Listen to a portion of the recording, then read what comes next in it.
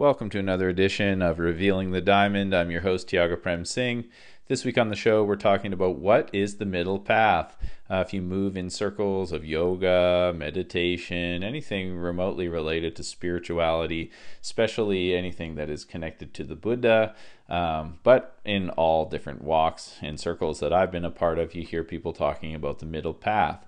And often with the middle path, in my experience, it's people excusing their excessive drinking, like, everything in moderation, including moderation. Ha ha ha, let's have another drink, like that kind of thing. And well, that's a cute description of what walking the middle path is, and that may work for you. And hey, who am I to judge?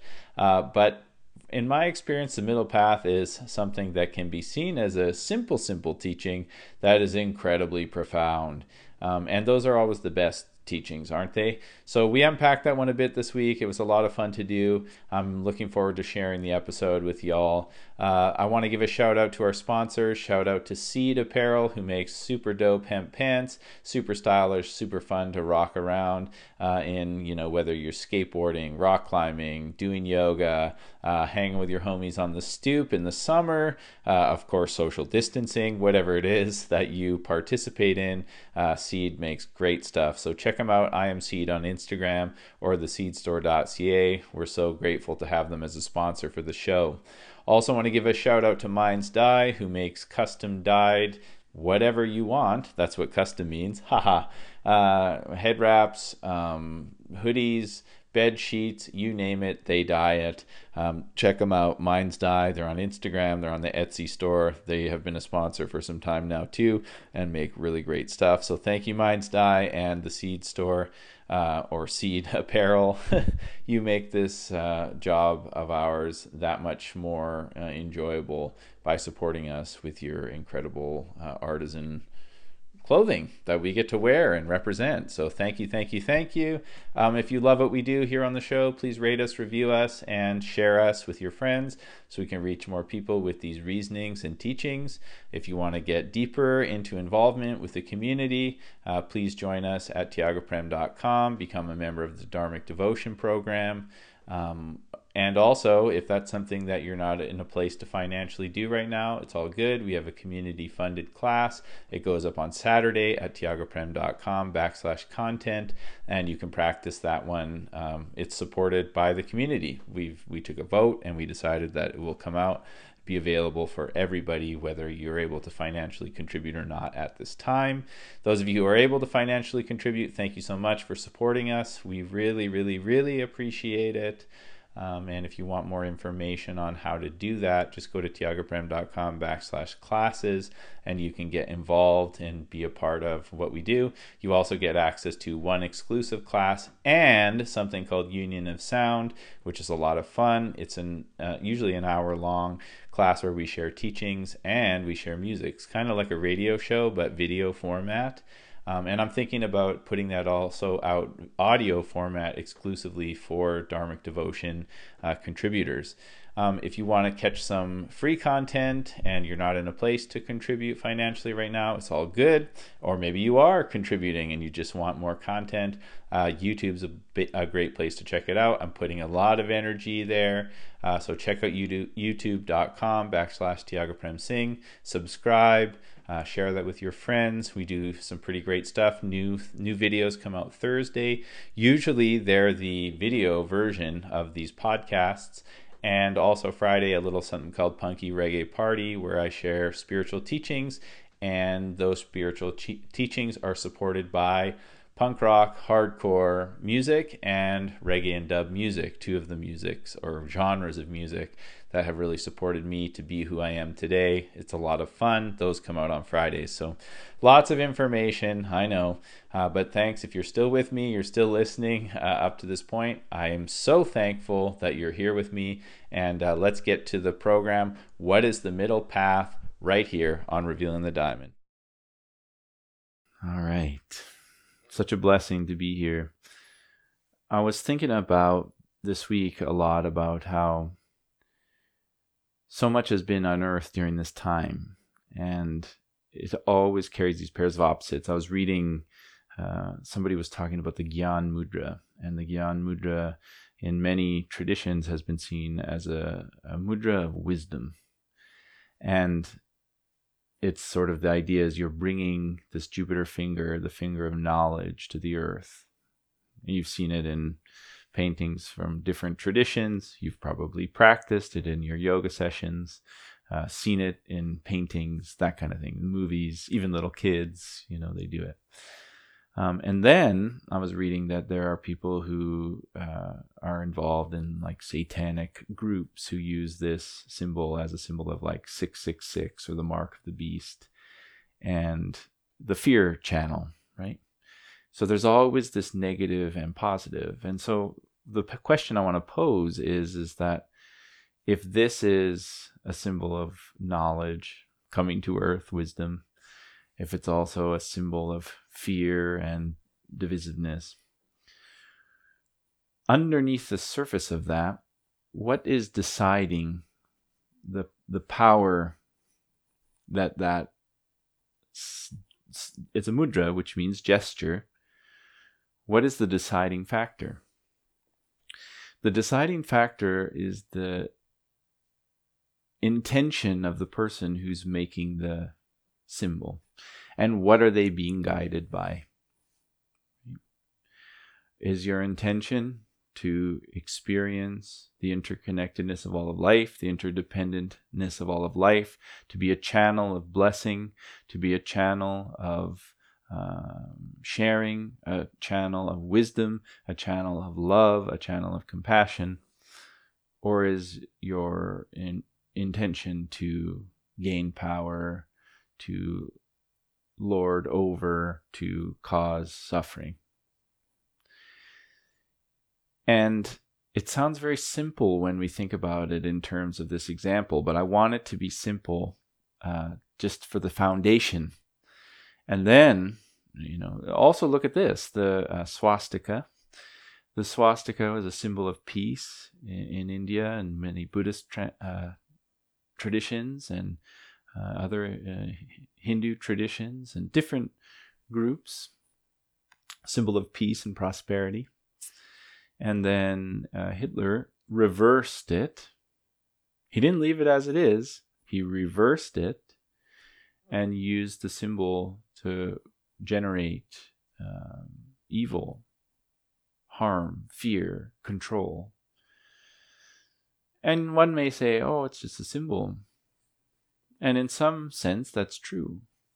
But in another sense, it's you're generating your creator within you, the creator within you, and using these symbols to create power within and around. And then think about that is happening in everything that you do. Every thought is generating power, generating it holds within it the capacity to create. How's that? And so you have to be very clear about what is coming out. And then, it's not something to feel guilty about because you're going to cause harm. Many great masters have been clear about that. I'm trying to work on the languaging around masters. It comes from the Asian tradition. So if you have any good suggestions for words that would be better for that, let's say call it like many of the great sages many of the great wisdom carriers. I like that. Many of the great wisdom carriers for now have been clear that you're going to cause some suffering in this life. But how much suffering are you willing to cause? And I've been noticing that what's been happening lately is that there's two sort of sides to this story, is that there are people who genuinely see the pain and suffering of this world and are doing their best to elevate, to uplift, to exalt love. And then there are other people who are using that language of love and light and those sorts of things to mask or silence the pain of others. And there's always, like Bob Marley said, half the story's never been told. There's always these two sides to every story that's happening, just like we're explaining now. So what what gives it the power? Is it really love? That's one thing to consider. That's why I have in the practices to go, is this embody the energy and character of word, sound, and power at its essence, and feel it. You have a great sensing system. You live in a human body that has 37 trillion cells in it. And those 37 trillion cells are receptors. They're receiving information, not just on the biological level, which is a miracle in and of itself, but on all levels, spiritual level, emotional level, mental level, 37 trillion cells acting as receptors. And that's going to require some pretty dedicated clarity to be like, okay, what's coming in, what's going out, what's coming in, what's going out.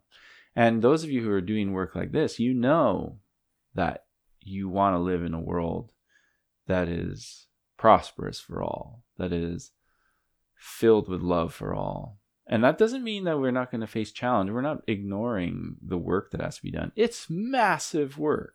Massive. There's no question about that. But at the same time, when people hear you talking about this elevated intention to exalt love, to reside in a frequency of blessing, if you're not, in that space with strength, people are going to tear you down. And they're going to tell you that love can't do it and you're bypassing. And sometimes that may be true. That's the nature of two sides to the coin. Sometimes you may be missing the point. But it's never all or nothing. And it's up to you to have the dedication to stand in that, I'm here to exalt love, I'm here to serve, I'm here to create. And when someone comes to test your foundation, test the cornerstone, are you going to be able to say, I know that this is coming? You don't have to say it. Are you going to be able to know, to hear and know when someone's saying, yeah, love's not enough. Look at the world. It's too fucked up, man. There's nothing we can do. Are you going to be able to hold space for that person in their pain without joining them in their doubt? Join them in their pain from a place of love. Join them in a way that is, I'm doing everything that I can to understand this person's pain so that I can exalt love, reside in frequency of blessing, bring healing, even if it means just listening. It's okay to have differing opinions. That is part of love. If you're going to be a parent, you're not going to like the same music as your kids. You don't have to correct them or tell them that their taste is no good. I heard this story from Kevin Seconds, from the band 7 Seconds. An amazing band. If you haven't heard them, I definitely recommend checking them out. And he told this story about when he was young. His mom was like a hippie, and he was starting to get into punk rock. And this is like at the time of punk rock, not in the 90s. Like Sex Pistols had just come out. And his mom was pretty free thinking and encouraged the kids to think for themselves. And they were not forced to go to school or to participate in the system in that way unless they felt called and they wanted to do something. And I really admire that. But he said, obviously he was rebellious towards his mom. It's natural, two sides to the coin, to try and find the middle ground.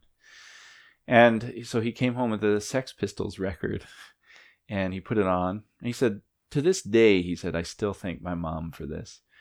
His mom comes home, Sex Pistols is blasting, super, offensive, even for a free-thinking hippie at the time. And she comes in, and he's expecting her to be like, what is this? Turn it off or whatever, loud. By today's standards, it still holds up, that first Sex Pistols record, as being pretty aggressive. Things changed a lot since then, but pretty, like, we mean what we say kind of sound.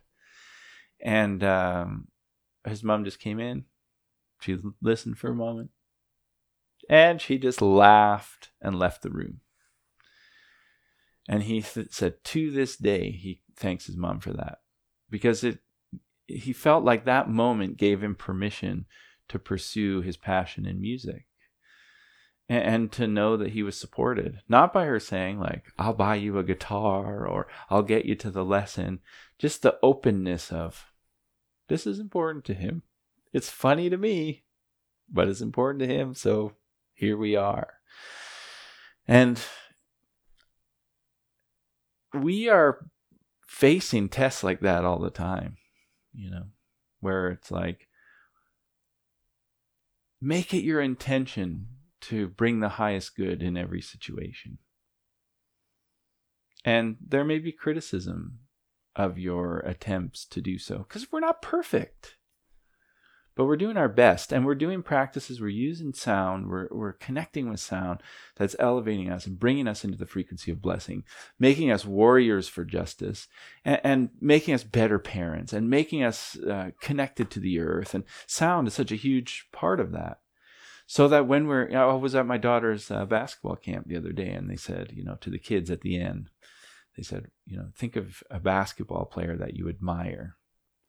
And then they said, how do you think they got to where they are? And it's like, they practiced and they trained and all of those things. And then they said, what do you think was the most important skill that got them to where they are? Oh, dribbling, shooting the three. Steph Curry has really brought that into the game. And the answer is same answer that we work on here in yoga. And this is why people in professional sports are doing yoga and meditation. What's the answer? Number one skill? Listening. The ability to listen. The ability to hear where somebody's coming from and really hear. And you may not agree, and they may not agree with you, and that's okay. But we've gotten to these vacuums of, I'm only going to listen to what I agree with. And it's causing a lot of friction.